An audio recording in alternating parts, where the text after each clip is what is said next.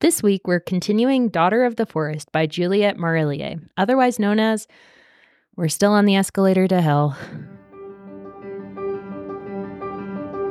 Hi, readers. I'm Jordan. And I'm Katie. And welcome to Not Another Heroine, the podcast where we break down the best and worst fictional heroines, those swashbuckling ladies who have to work a little harder than expected for their happy ending. Want to see what's next on our TBR list? Subscribe to us on YouTube or follow us on Instagram for a sneak peek at upcoming content or to help us pick our next book.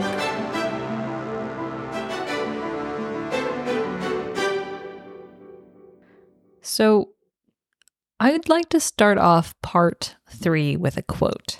Oh, It's very ominous. fancy. And I know. Look at me getting all prepared for our recording session. Official. It's not just the awkward intro of us like, hey. Saying, hi, Katie. Hi, Jordan. Hello, How's your day going? hi. Okay, let's actually start.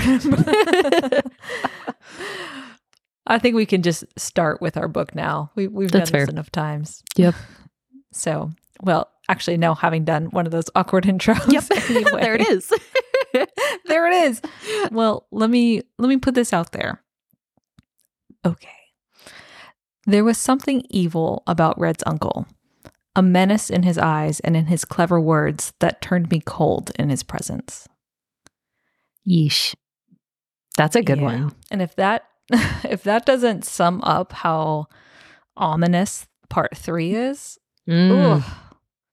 Mhm. welcome to Richard the Yeah. Dick. Richard the Dick. Oh, that's kind of funny. Oh, that was a good pun. Oh my God. You just slipped that in there. Wow. I make myself laugh. It's okay. Oh my God. So Richard arrives on the scene. We kind of left off with like a hint of Richard Mhm. and beware of Richard. And Richard is Red's uncle, right? Lady Anne's brother. And he is like the ultimate master of the lands close to Red's property. Like he's like the overarching lord. So he comes to visit Harrowfield, close to Samhain. Halloween. That's fitting. Oh, that is Yep. kind of fitting. The like spooky vibes. Yeah. And he kind of arrives with an entourage. It's very, very formal. He's got like ritzy clothes and carriages and parades, and like there is a to-do about Richard. Mm-hmm. And he's kind of described as like looking similar in appearance to Red. Like you can see the family resemblance. But there's just something a little bit more sinister about him. And I kind of pictured, who's the blonde prince from Shrek? Oh, Prince Charming. Okay, yeah, that would be the one, Mhm. Prince Charming. I could see that. in appearance. Yeah. With Frollo's like Vibes. dark, Yeah. sinister vibes. I Yeah. kind of, I thought of Littlefinger from Game of Thrones. Did you watch Game of Thrones? I feel like I asked you this. Yes. Okay, yeah. He reminds me of Littlefinger, where it's like, he has this like suave, sly, like, I'm a good guy vibe about him, but then like on the inside, it's like he is a menace to society. Like very smarmy. Yeah, But- smarmy.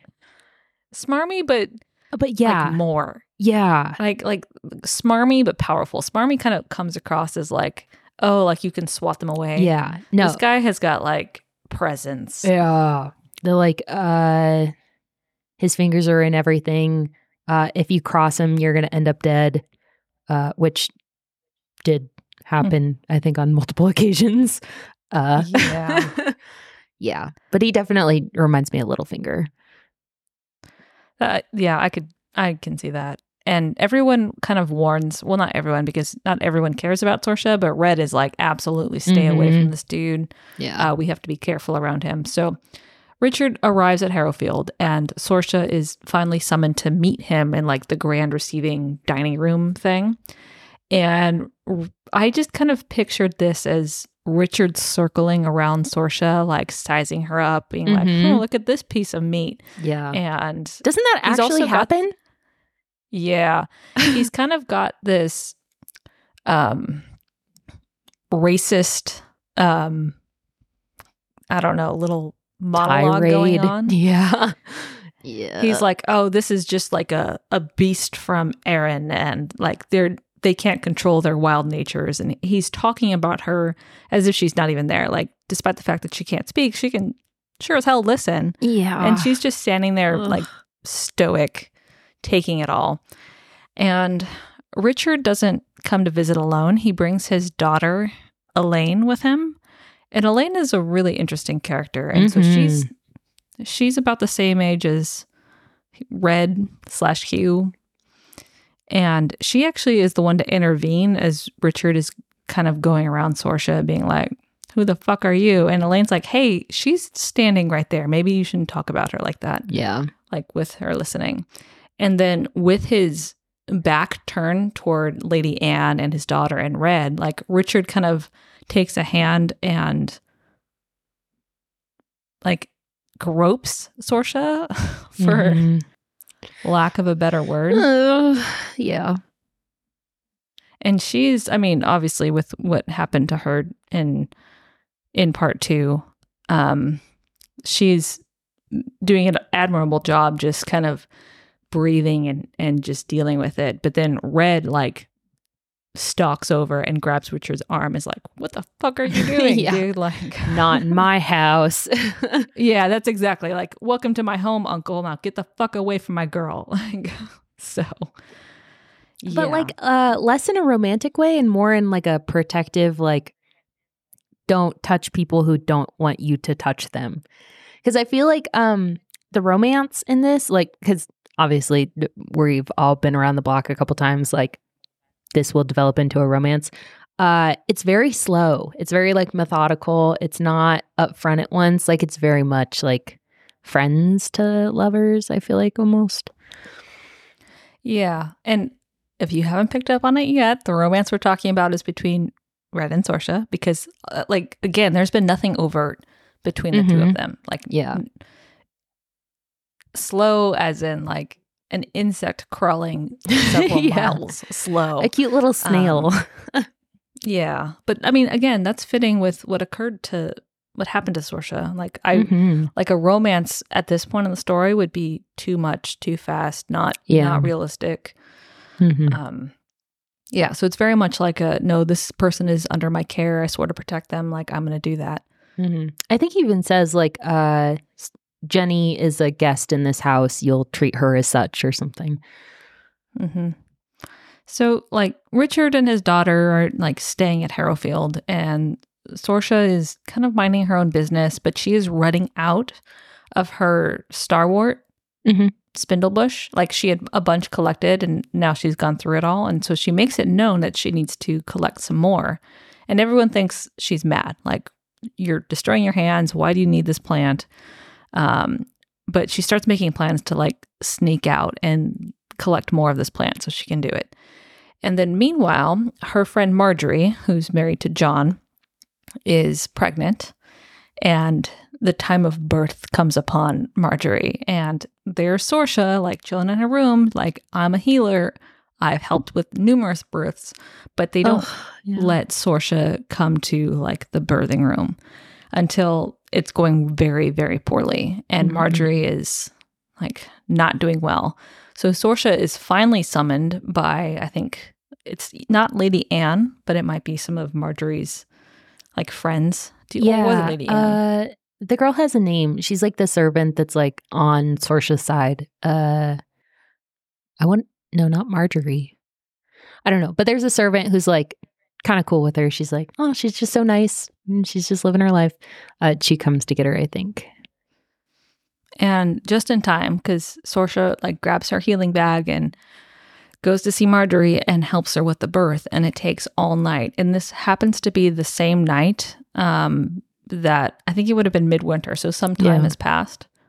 And she needs to meet her brothers. And so she was planning to sneak out to meet her brothers as well. The same night that Marjorie is giving birth. And Sorsha decides like it's her duty as a healer, as Marjorie's friend, to stay and help her. And so she does. So she finally, like, the baby arrives. It's healthy. Marjorie is saved.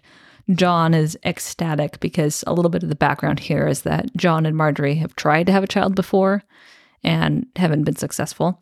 So this is a huge thing for everyone. So Sorsha, having ensured that like baby's safe, mom is healthy, dad's happy, like she runs out of the chambers to go meet her brothers, and it's already dawn. The scene was so emotionally trying because Juliet, the author, does like a really good job of conveying that sense of urgency, but like things being outside of your control. So like on the one hand, Sorsha's like struggling because she really wants to help her friend. Like she knows exactly what's wrong with the baby because I think it's like turned upside down or something, like feet first. And she knows like exactly how to help, but they don't want her help. And so she's like conflicted and she's like, I can't just force myself into the room, but I also need to find a way to like get out of the house and see my brothers because like this is the one day. And then it's like, oh, like you can come help, but we're going to be like kind of rude to you or whatever. And then you're also missing your brothers. Like the urgency and like confliction in this is so good. It like has you anxious when you're reading it. But it's so sad because I think she like gets on the ground and like sobs and it's like, oh, my baby.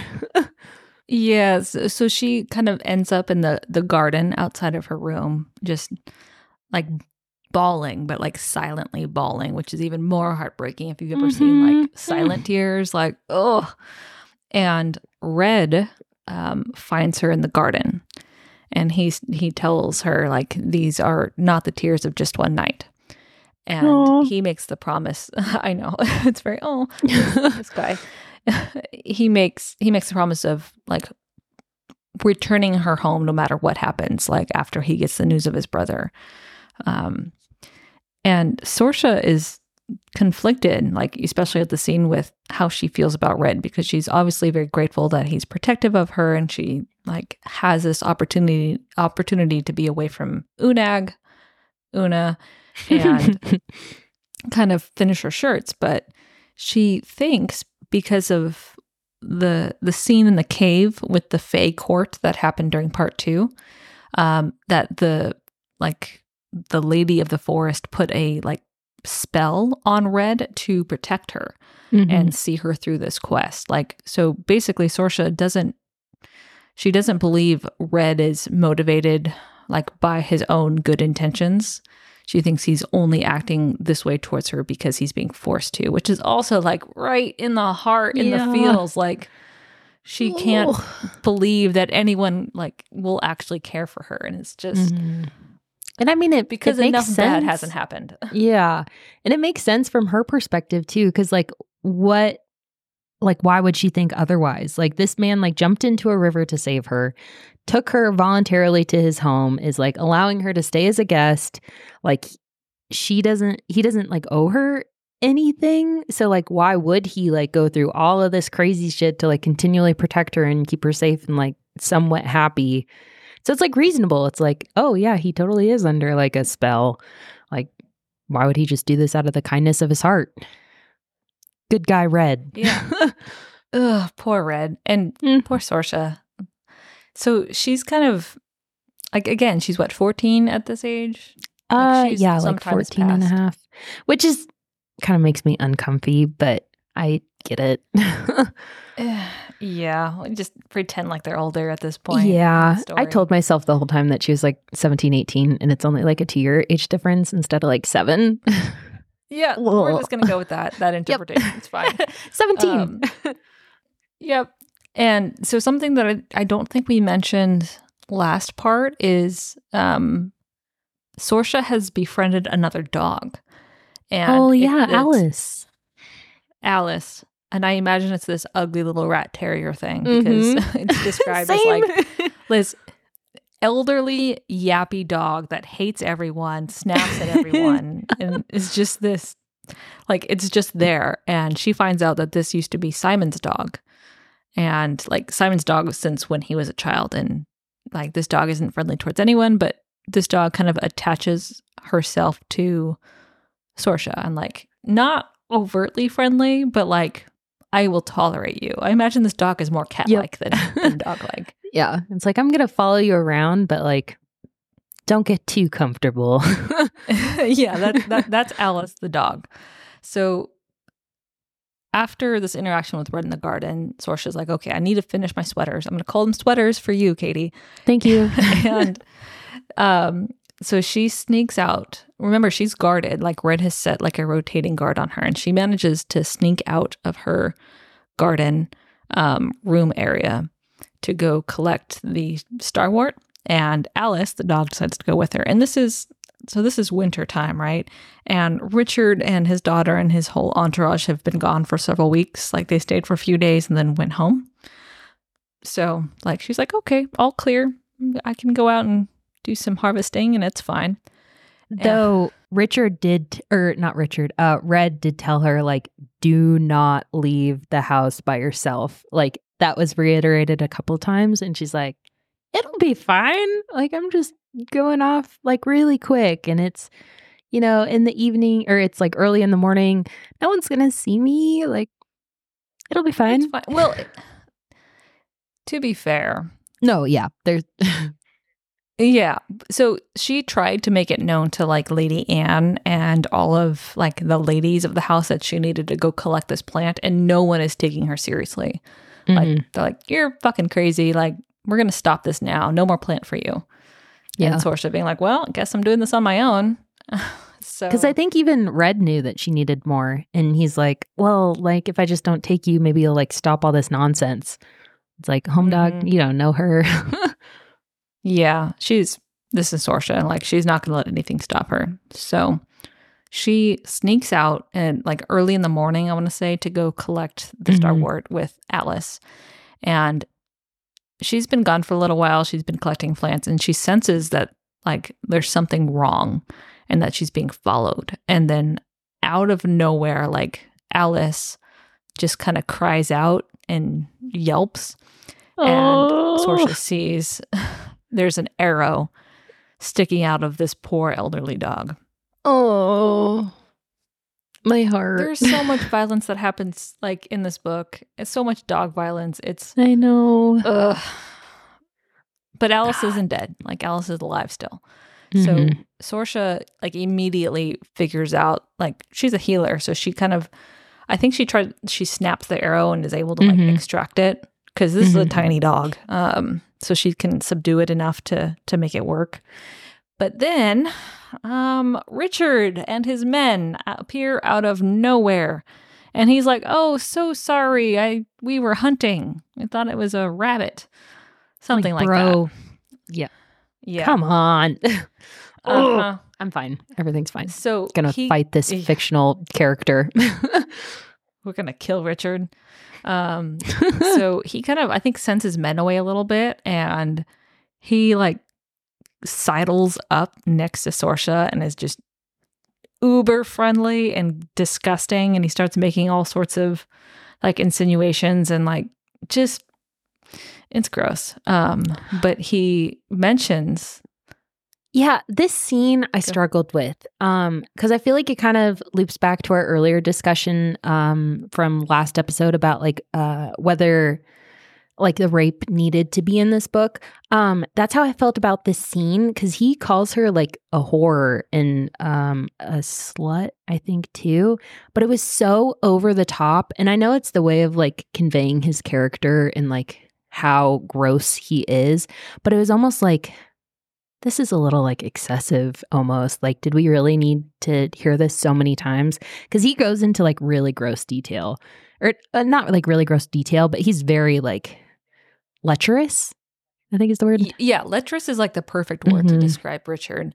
But he always makes these insinuations about why Red is actually keeping Sorsha like at Harrowfield.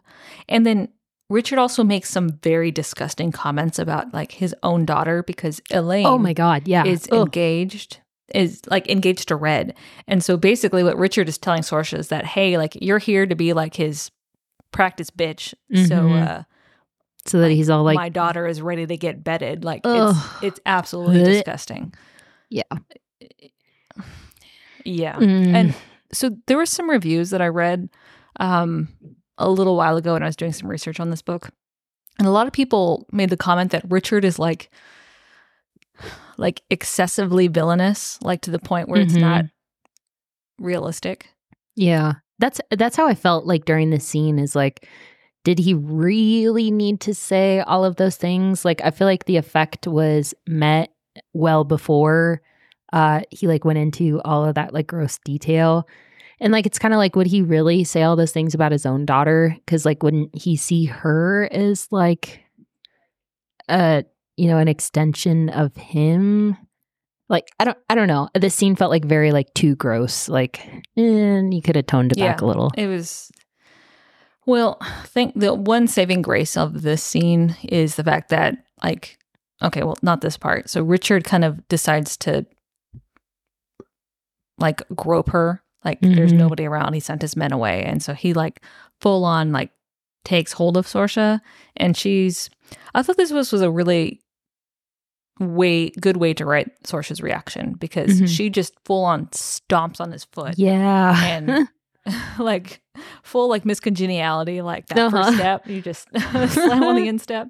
But she doesn't run away, because she kind of realizes in the moment, like, he's gonna catch me. Like, I can run, but nothing's gonna happen. But God damn it, I'm gonna do something. And she does this, and then over the horizon, Red and his troop of soldiers come galloping in.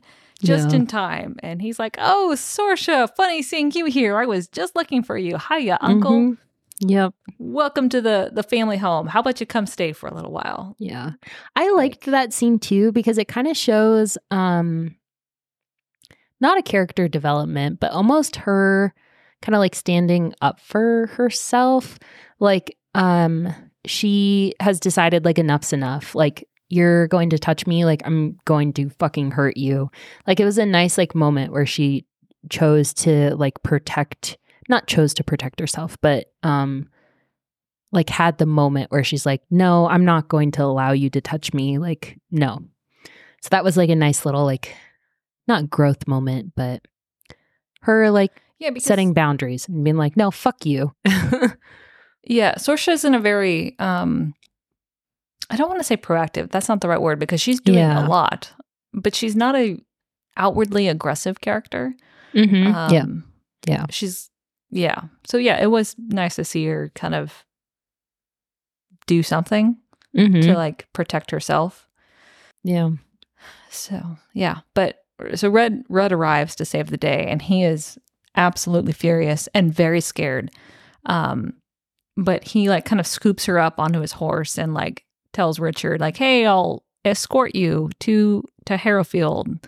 Thanks for coming, uncle." And he like, I can't even accurately describe Red's like visceral reaction to finding Sorsha with his uncle. Like, he knows his uncle, and he knows how bad it could have been. But eventually Sorsha kind of communicates to him like with gestures that she needed to get this plant. And so Red is like, "Okay, I get it. Like, you're going to get this plant no matter what. But in the future, like, I have to go with you, or some of my men have to go with you." Yeah. Yeah. It was nice too, because he didn't blame her really. It was like a nice moment of like him showing emotional maturity of like, okay, shit, I made a mistake. I didn't realize you were being so serious about like your task. Like, I kind of thought that if nobody helped you, you would just forget about it. But like, okay, I get that you're very serious about this. Like, I won't make that mistake again. It was like a nice moment that he wasn't like mad at her. Like, he was at the beginning, but it was kind of like that fear mad. But then he's like, okay, like, I understand you a little bit more now. Like, I'll take steps to be better. It was like a nice like, oh, okay, good. It was like he was more mad at himself for not realizing what he needed to do, which was super nice. Yeah. Well, Richard and his men end up staying at Harrowfield for a while, and then while they're there, Richard decides to tell the story, because he's like passing around the gossip that he's collected about like the ongoing war with the Irishmen. And he tells the story of Lord Cullum's missing children. And Sorsha's sitting there like, "Oh my God, I hope no one put these pieces together." Like, oh no. Like, how did Richard figure this out? Because Richard is not a dumb man. Like, no, he's described as this villainous, like, I don't know. I don't have the words. Like diabolically outsmarts smart. Yeah, Yeah, exactly. Yeah, that's why I thought he was similar to Littlefinger, because Littlefinger's smart in the same way, where he knows how to get knowledge and then use it in the most effective way for himself. Like Richard's the same way, because it's implied that he knows that Sorsha is Lord Calm's daughter. Yeah, and God knows what he's planning to do with that information. Yeah. So Sorsha is even more freaked out. And then to top it all off, the extra sprinkles on the cake, Richard invites Sorsha to come stay at his fortress as company for Elaine. And Red immediately refuses. He's like, fuck that. Nope, she's staying here. And if Elaine needs a best friend, her ass can come here and stay as long as she wants. And I didn't really get into it when Elaine first appeared in the story, but she's a really interesting character that we only get glimpses of through Sorsha. Mm-hmm. But so she's engaged to Red, and this betrothal has been very long standing, but she's not described by the author as the other woman, the competition for Sorsha, which I thought was super refreshing. Mm-hmm. Elaine is this very composed, reserved character, and Sorsha describes her as her feelings were always so in check, I could hardly imagine her being angry with Red or with anyone else. Mm-hmm. And I just picture as Elaine being this very calm, gracious, controlled lady. Mm-hmm. Who was I don't remember her name, but in Crown Duel, the friend of Chevreus, where Mel thinks that they're together. Exact same vibes. Yeah. Whatever her name is. Lady something. But yeah, that same kind of described as being same appearance too. Yeah. Yeah. The very composed, not, she's just doing this because it's her duty kind of thing. And she's friends with Red, but friends with Red. Yeah. Mm-hmm. Oh, yeah. So Elaine comes to stay, and she's super polite. She's friendly to Sorsha, and Sorsha is observes Elaine and Red spending an awful lot of time together, but nothing untoward happens. And it's weird, right? Because everyone in Harrowfield, Lady Anne and all her ladies in waiting, know that Red and Elaine are meant to be they were childhood friends. They grew up together, and he's hot, she's beautiful, just destined. And then Sorsha, this is another, there's so many quotable moments in this book, but they're great ways to kind of set the tone. And so Sorsha says, at the start of this next chapter, then followed what I looked back on later as the last good time at Harrowfield. Ugh. And as if it weren't dark enough. Yeah. You know? God, because these next scenes, again, the author, Juliet, she does an amazing job of just these tiny things that give you unease. Even as you're reading it, you're it's building up into something really not good. And the whole time you're super scared for Sorsha. You're all of these are on the brink of being really bad, and it's building up to something, but you're not sure what. And you're I just want to protect you. Be careful, something's around the corner. Yeah, that's exactly it. And okay, one of those things is that people in the Harrowfield household, the servants and the men-at-arms and the lady, mostly the women, yeah, people start getting rumbly about Sorsha still being there, because Red and Elaine's wedding is around the corner. And Sorsha, people accuse Sorsha of putting a spell on Red, and that the work she's doing with the sweaters is a curse. Mm-hmm. And Sorsha's there's nothing I can do about this. She can't say anything. She can't defend herself. She just has to keep going about her day and hope that no one kills her. And then weird little things start happening. And I thought this was a good parallel for how the book started, with weird little things happening when Unag arrives. Yeah, that is a great point, because it's exactly the same kind of increasing feeling of unease.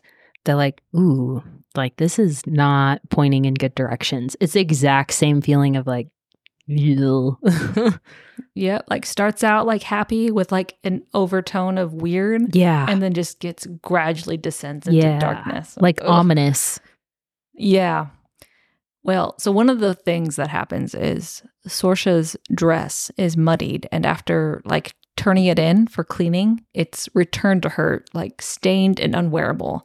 And she's like, well, I don't have anything else because I'm a visitor here. So she's wearing this god-awful dress. Oh. And until, Lady Anne, and this is another like peek into another character. Lady Anne's like, not in my household. Like, she doesn't like Sorsha. Like, she disagrees with how Red is handling the Sorsha situation. But Lady Anne's like, I will not allow anyone to be treated like this in my house. So she like finds another dress for Sorsha. And like, so Lady Anne is never like outwardly cruel or aggressive towards Sorsha. She doesn't like her, but she will abide by her son's decision, which I thought was like a super cool way to spin that character.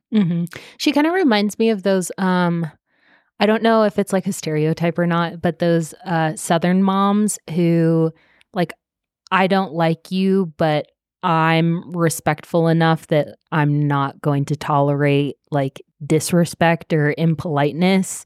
Like, we're going to treat you well even if we don't like you. It's like that same, like, I'm not going to actively help you, but I will not tolerate people being rude. Like, you are a guest. Like, because it says more about her, she thinks, than it does about, you know, Sorsha. Yeah. Go Lady Anne. Kind of. Half. Well, kind of. Well, Lady Anne is a complicated character, which we'll find out more in part 4. Yeah. She has a redemption, I feel like, at the end.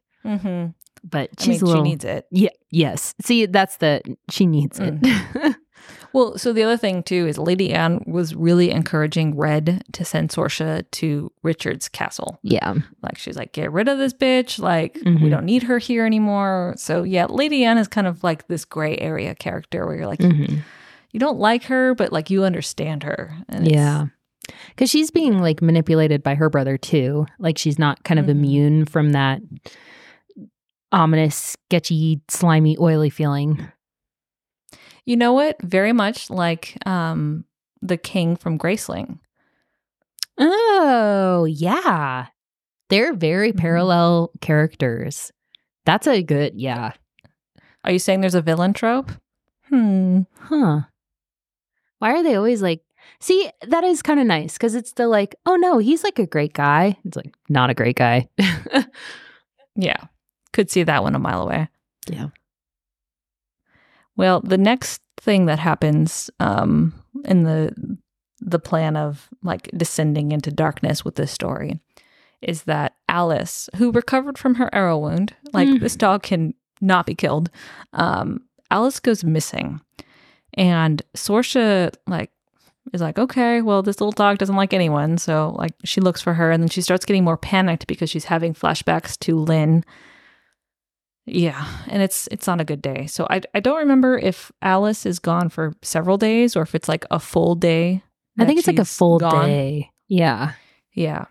And Sorsha finally returns to her room like late at night. And there's Alice like sitting on the doorstep, just like waiting there, like obviously not hurt, but like there's something off. Like Alice is feeling like extra growly and aggressive. Because I think she like mentions that Alice has never been like directly like growly and mean to her. Like they've had kind of like a wary like, okay, I'm not gonna like touch you unless you want it kind of thing. But all of a sudden she's like super skittish and like nipping at Sorsha, and she's like, what the fuck happened? And I feel like I'll actually wait. You can continue. I'll come back later. So Sorsha kind of calms her down a little bit and is just chilling in her room. And Sorsha's kind of really withdrawn even more to herself and doesn't spend time with anyone. And Red comes to her door late at night. And this is like not really out of the ordinary because like he's got a 24-hour guard on her and he's doing one of those guard shifts. And like she opens the door and he demands to see her face. And because she's like opens the door and like looks down and is like, I don't have time to deal with you. I'm having a bad day. Like, and so like he tells her like, no, look at me. And he can immediately tell that something is wrong. And so Sorsha explains with gestures what happened to Alice. And it's at this point in the story where you realize that Red and Sorsha have found a way to communicate pretty effectively with each other. Like, he has learned to read her, and she has learned to like use her hands in like this modified sign language type of thing to get her point across. So Red contemplates, like, he's standing there in the doorway, and he's obviously like, God damn it, not another thing happening wrong to this girl I'm trying to take care of. And so, like, he asks her why she didn't go to him, like, when she first discovered Alice missing. And she's kind of like, throws up her hands, is like, what the fuck could you even do if I told you? Like, what are you going to do to protect me against your own people? There's nothing wrong. It's just this dog was gone. So he, like, reaches out and like tries to touch her cheek as in like a gesture of comfort, but like she backs away. Which, like, fair, because I mean, she's like, I don't really want men touching me like reasonably after everything that I've been through.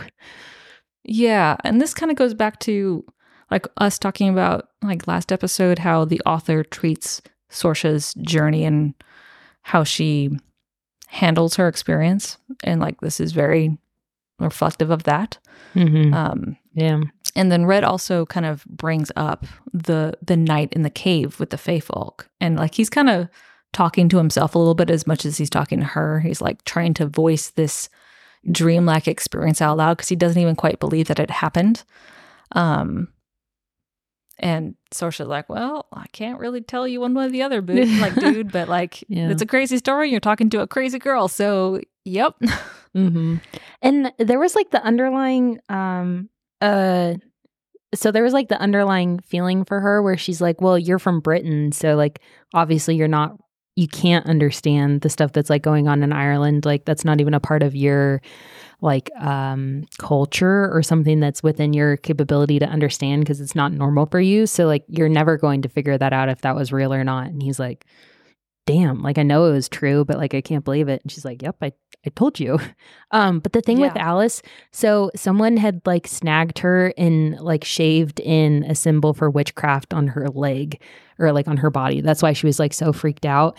And there was the other kind of like underlying, I think Sorsha says that she didn't want to like burden Red with it because like he's busy and he's like seen as being like continually more and more wary. Because he's like doing the like 1 night out of 3, he's not sleeping because he's guarding her, and like he has Richard to deal with, and then Elaine and the wedding and like planting. And so she's like, I can't like burden you with this because like what can you even do about it? So it's this like nice like kind of give and take that she's like, why would I like come bother you? Like, you have enough stuff like worried about and there's nothing you can fix about it. But he's like, no, you need to tell me these things. And it's like, oh. It's honestly, I think this is one of the most intimate scenes we get between Red and Sorsha. And Red says, like, he says, like, I wish you would talk to me. And Sorsha thinks, like, well, as soon as I can talk to you, you're going to get rid of me and get on with your life. And like, you will forget, as like all men do. And his, this line, like, it's like, this is not a romance, but like this line just speaks to me. Like, he says, like, I want to hear your voice, he said, like, but what does that matter? And like, you never really get a full read into like Red's character because he is described as very reserved. But like this scene, you get a sense of like, there is a lot going on underneath the surface of Red that like he's too much of like he's in control of himself and he's never falters, which is really cool to see. Yeah. I think this is an important part of his story arc too, because by the end, he kind of has this like full, not transformation, but definite like growth. So like this is almost the wall he's built around himself and his motions like starting to break down. And I think it's because like he's never had someone that he could just like tell things to. And I think he even like mentions, he's like, I have never told anyone anything, like I'm telling you stuff, but it just seems like I can talk to you and you'll listen, and like I want to know what your thoughts are on everything. But I feel like this is the beginning of that like breaking of his kind of like emotional walls, which is great because at the end he has this like full circle moment, and it's like, oh, oh, Red. Yeah, he's well. spring arrives, and notice that there hasn't been a lot of talk of Sorsha's brothers. And I think this was necessary at this point in the book because, one, she kind of goes away from her homeland, so it's hard for her brothers to find her. But in order for like things to develop with Red and for all of these things to happen, like Sorsha's focus needed to be slightly shifted. Yeah. Because she's always like planning her life and her actions around like the next time her brothers can visit, which she never falters, like she never fails to do, except for that one instance with Marjorie, and even that was the right choice. So like her brothers kind of take a backseat at this point in the book for the better, I would say. It almost shows like her dual not responsibilities, that's not quite the right word, but her like she's kind of torn. Like she obviously wants more than anything to save her brothers, but she also is kind of not interested in her own happiness, but she's like kind of building her own life here and having like some kind of like positive things. And so she's like not torn in the sense that she's not going to do what she knows is right, but she's kind of like taking a couple seconds to actually enjoy something after like all the hardship that she's been through the last like year and a half, 2 years. Except there's more hardship to come. So much more, and it makes me sad. Yeah. So like the next like chapter scene is like described as spring arrives, and with it like the first thing that happened was trickery and the second was murder. Ugh. And when you read that line, it fucking tears your soul apart, because it'd been a while since I read this book and I forgot who was murdered, and it stabbed me in the soul all over again. So that was awesome. You're gonna suffer and you're not gonna be happy about it. Yeah, like because that's exactly how it opens. Like the author tells you like someone's gonna die and you're gonna find out very soon, but like you really have no idea, and it's it's awful. And you're so used to books like killing off like minor characters that you're like, oh, this will be fine, but then you're like, I feel a little too ominous about this, like maybe it's going to be someone instrumental, and then it is, and then you cry. Yeah. Well, so the first piece that happens, like the trickery. So Sorsha is been working in the sewing room with Lady Anne and her like the women of the household, and she hears the women kind of talking really raunchily about Red and his brother Simon. Like I won't go into any more detail than raunchy, but like pretty bro-y as far as like Red and Simon's capabilities. And they make this in bed. Asset. Yeah. And so they overhear the women say like, why would Red look at her when he can have Elaine? And Sorsha's just right in the feels. So she's like trying not to cry. And she's also really struggling to like reconcile these women talking quite happily about sex when she's only had this very torturous experience with it. But she also is able to acknowledge that it can't be entirely awful because she's seen like this really positive, happy evidence of like her brother Liam and Ellis and Marjorie and John. But Sorsha just kind of sits back and thinks like, I'm damaged. I'm like soiled goods. Like I will never have that happy life. Like I will just retire to save my brothers, retire to the forest, and be alone for the rest of my life, because she can never. Katie, are you gonna make it? No. This scene is so fucking heartbreaking. It is, but you know what? I'm really glad that she included this scene because, again, like this is very on the nose. Yeah, like how someone would feel given Sorsha's experiences. But yeah, it's tough, and yeah, it really gets at that like shame that I feel like a lot of victims feel in the like hopelessness, and it's just so like, no, you're a sweet little flower and you're gonna be happy again, just like hold on and don't be sad. It made me want to fight someone. I'm very much like a visceral, like if you bully someone I will literally throw hands. Not that I've actually ever fought someone for You would legal win if you purposes. did. Like I would defer. I'd be like, no, you're good. Like, I'll back you up. Yeah, but it just makes me so sad because like she's just doing her best. Don't be mean. Well, and also, like, Sorcia's like youth is like, this is right when she would be like coming into her own and be interested in boys and like looking at like marriage and stuff. And she's like, nope. She's like this little old woman trapped in like this downtrodden body, and it's awful. But there's like a nice little positive scene that happens. So Marjorie and Sorcia have grown closer in friendship. And Marjorie like summons Sorcia to her room and says, hey, like I made you something. She pulls out this beautiful handmade like lavender dress. Oh.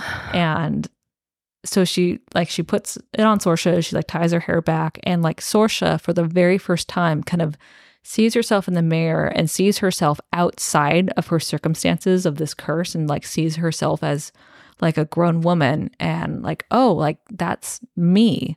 Like I am a person. I'm not just a tool in this whole story and curse. It's a very like, yay, friendship. Yay, Sorcia, like finally acknowledging herself and her value. You forgot the cutest part of this. Oh, tell me. Oh my God. The guys coming in. Oh, yeah. Go. It was such a cute. I feel like that's the first like obviously like romantic moment.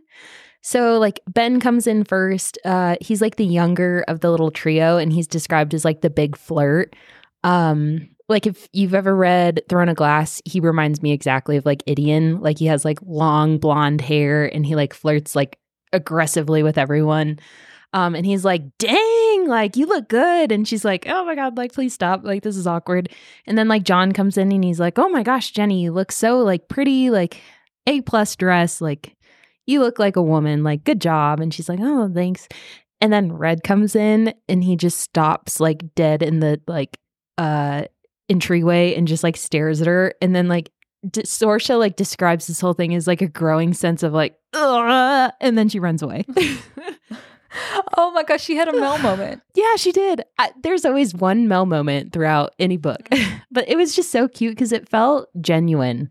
Like she's kind of having this moment of like, oh, I look like pretty in this. Like this is a moment I feel like a woman. And then like Red comes in and he's like, well, brain stops functioning. But it's not like aggressively in your face. It's not like anything happens after that. It's just this cute moment of like, oh, like maybe there's something here.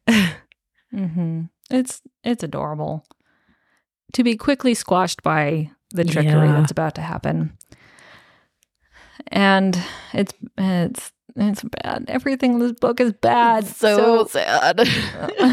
So there's a fire in the sewing room, and Sorcia had been keeping her collection of like spindlebush starwort in the sewing room in like this little corner, and this fire happens to only occur right where Sorcia's stuff was, and all of her supply is just destroyed, and it crushes her because, you know, it's so incredibly painful for her to like harvest this plant. So like it's an undertaking in and of itself to just get the plant and then have to strip it and then soak it and then weave it. Like it's, yeah. And I think like part of one of the shirts is like burnt too. Yeah.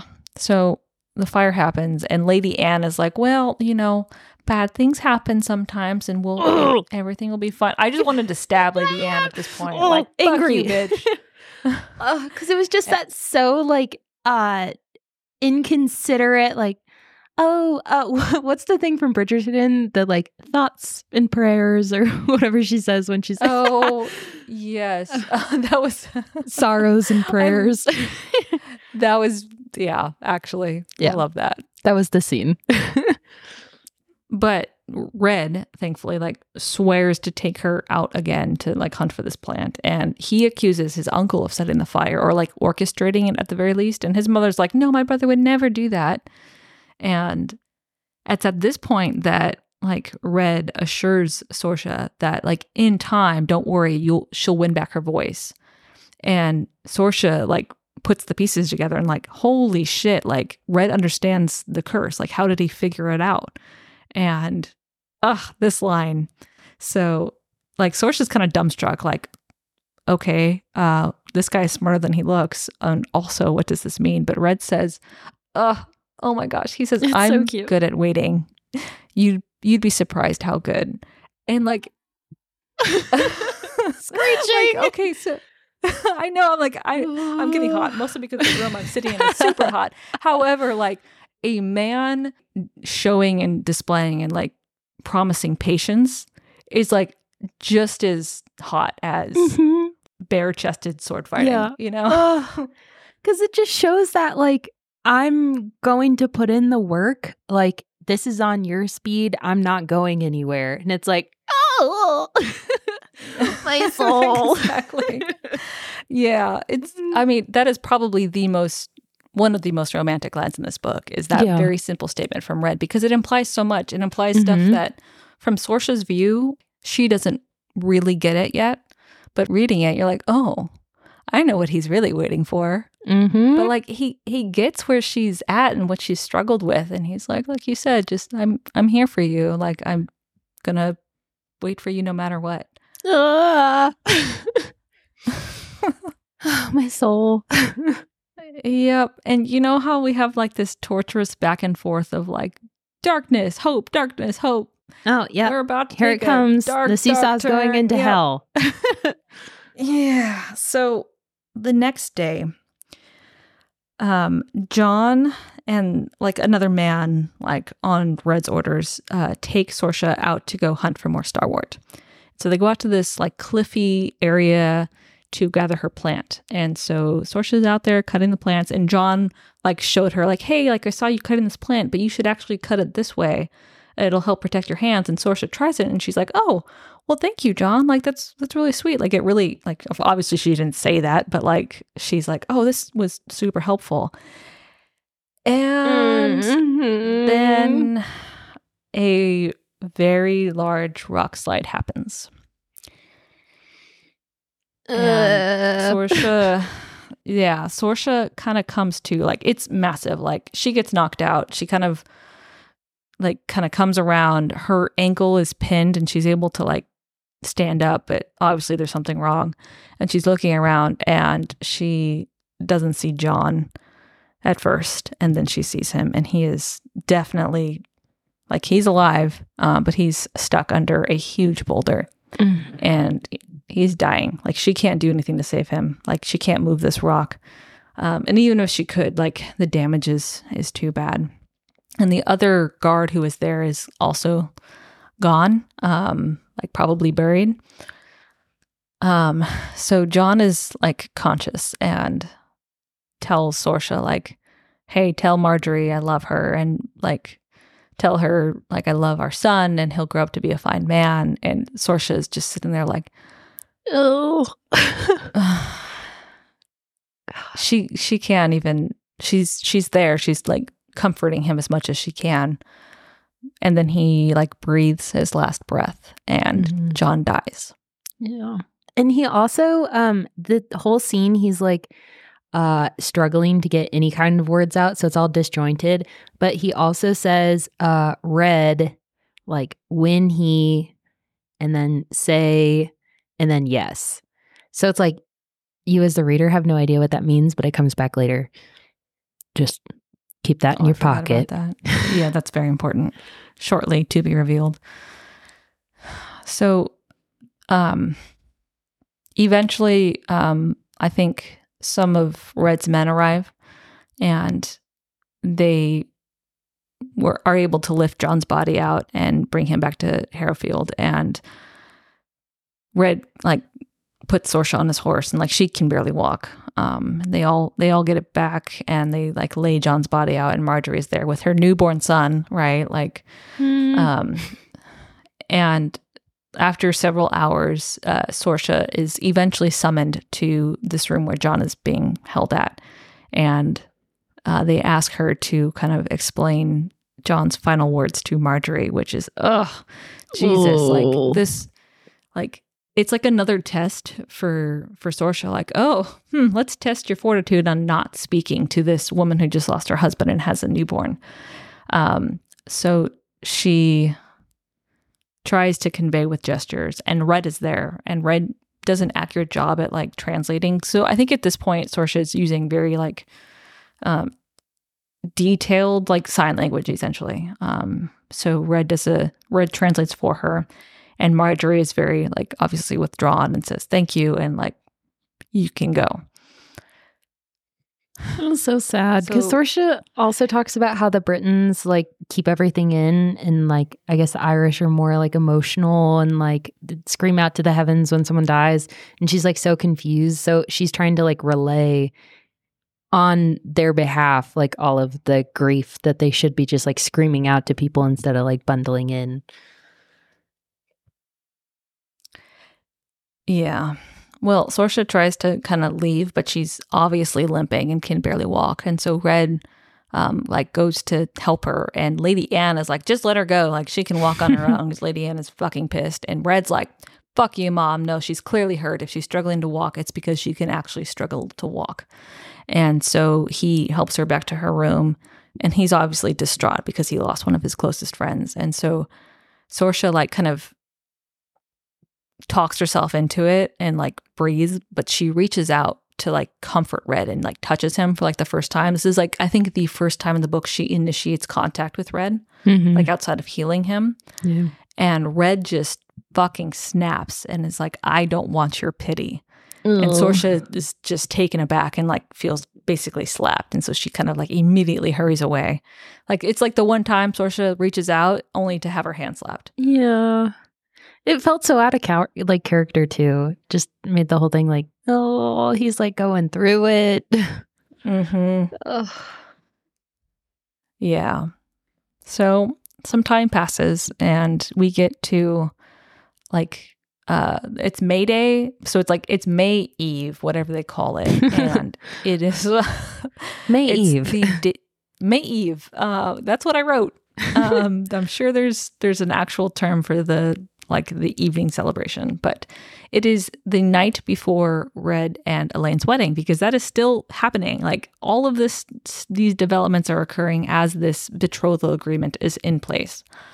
And Sorsha's kind of in her room, just hanging out by herself, working on her sweaters. And Ben delivers a message to Sorsha. It's very late. And he tells her to be ready very early the next morning, the morning of the wedding, to go. It's all very kind of mysterious. So Sorsha's like, okay, guess I'm going to go on a trip. And the next morning, like, Red shows up kind of very mysterious and like has a horse, puts her on the horse, and they take like a little day trip. And he takes her to the beach. And I thought this was a really cool way that the author used to describe what I think are sea lions. I was very confused about what creature this was. I think it's either a walrus or a sea lion, and I'm pretty sure they're sea lions. But like the way Juliet describes like this creature, it's like, oh, for someone who's never seen one of these animals before, because Sorsha had never been to the beach before. Like, she spent all her life at Seven Waters, never seen the water, never seen a sea creature. And then Red takes her to this beach, and there's all these like fat sea lions just sunning themselves. And she's like, what are these things? They're so cute. And so Red and Sorsha just spend the day at the beach. Red takes out his book and is like just chilling and sketching. And Sorsha's like, let's go play in the water. And so she's just, for the first time, just allowed to relax a little bit and enjoy herself, like not work on the sweaters, not worry about people talking about her behind her back, and just have a day. And it's as she's playing in the water that she hears Connor's voice, like in her mind for the first time in ages. And he's able, I don't think she sees him, but it's like that mind connection. And he explains to her that they'll only be able to like cross the water one time. That's the only energy that they have left.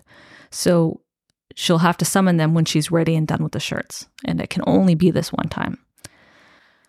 So she gets that message, and then Red, kind of out of the blue, decides to tell her like this little fairy tale, which she's like, well, who are you? And like, where's my Red? Because my Red doesn't tell stories. And it's this very cute like tale of, I think it's like selkies, like sea lions who can turn into like men and women and fall in love with humans. And it's a cute little sidebar about how like if you love something, you have to let it go.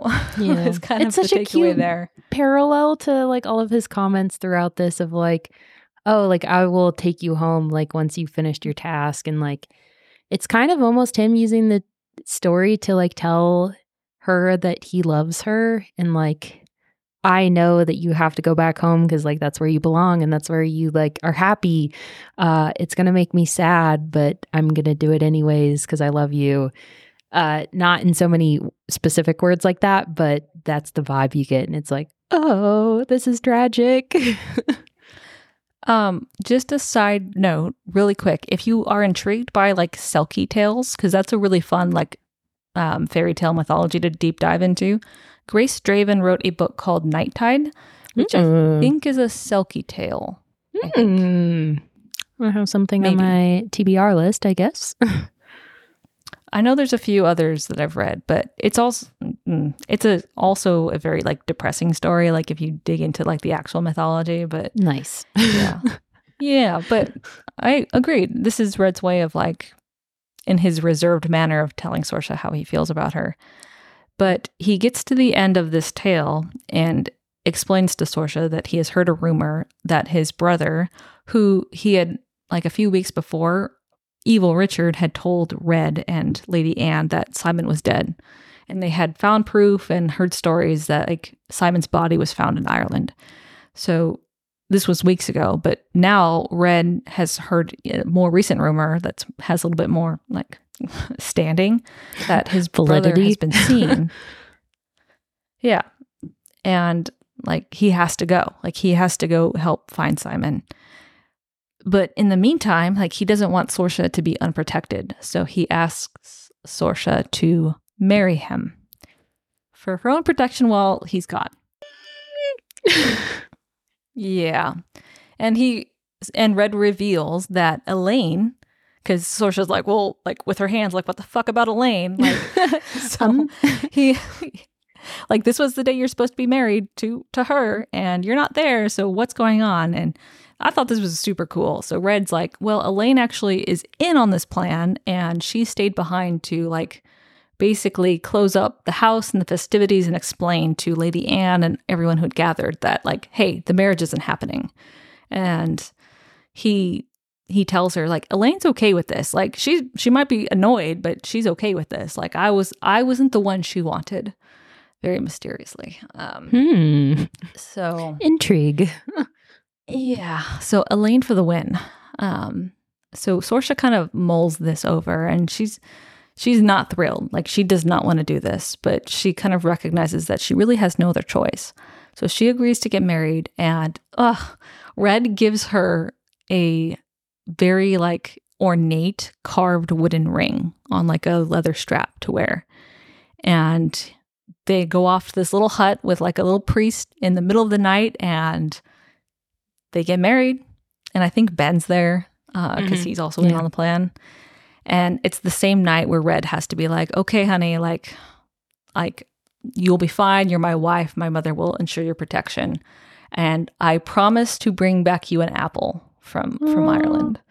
See, that made me think he knew the whole time what the apple was about. Maybe. So yeah, Red and Sorsha just got married, and that's where we're at. And he's leaving. And we still have like a quarter of the book to go. Yeah. Good God. That scene was so cute because there's this little tidbit where Sorsha realizes that he's been carving this ring for like a while because there's like an owl on it. There's some like leaves and stuff. And she's like, he's been working on this for like a long time. And he's like, don't think about it. Don't worry about it. So it's like, it's been on his mind for a while. Like there's mentions of him carving something throughout like the story. Yeah. It's like, oh, oh my God. That's cute. See, he is patient. He will wait. Oh, Red. He might be a new favorite hero. Like, I think he is. Yeah. We need to do a hero ranking. Ooh, yeah. Because he's like an underrated one that you kind of forget about, but he's like the steady, patient, emotionally mature one. Like he's kind of like Poe, I feel like, but like a more reserved, play it close to the chest Poe. Oh, man. Maybe we do like 3 or 4 more books and then we stack our heroes. Yeah. It's crazy though, because it's going to be hard. Because like at the beginning, I was like, oh yeah, Chevrolet is 100%. But now it's like, oh, he has competition. I know. I think probably because we just don't get enough of Chevrolet to really, yeah. Okay. Well, part 4, we will wrap up and hopefully there's a good ending. Hopefully. Yeah. It will get darker though. So I know. Like this is not the worst that has happened. I mean, part 2 probably had the worst scene, I think, but stuff equally like dark and awful happened in part 4. Yeah. The escalator we're on is still going deeper into hell.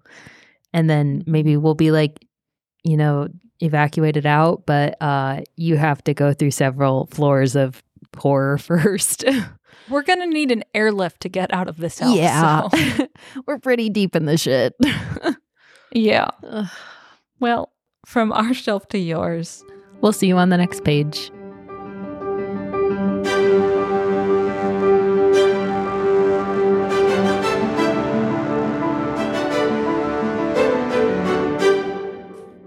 Hi, readers. If you'd like to help us pick our next book, send us a message on Instagram.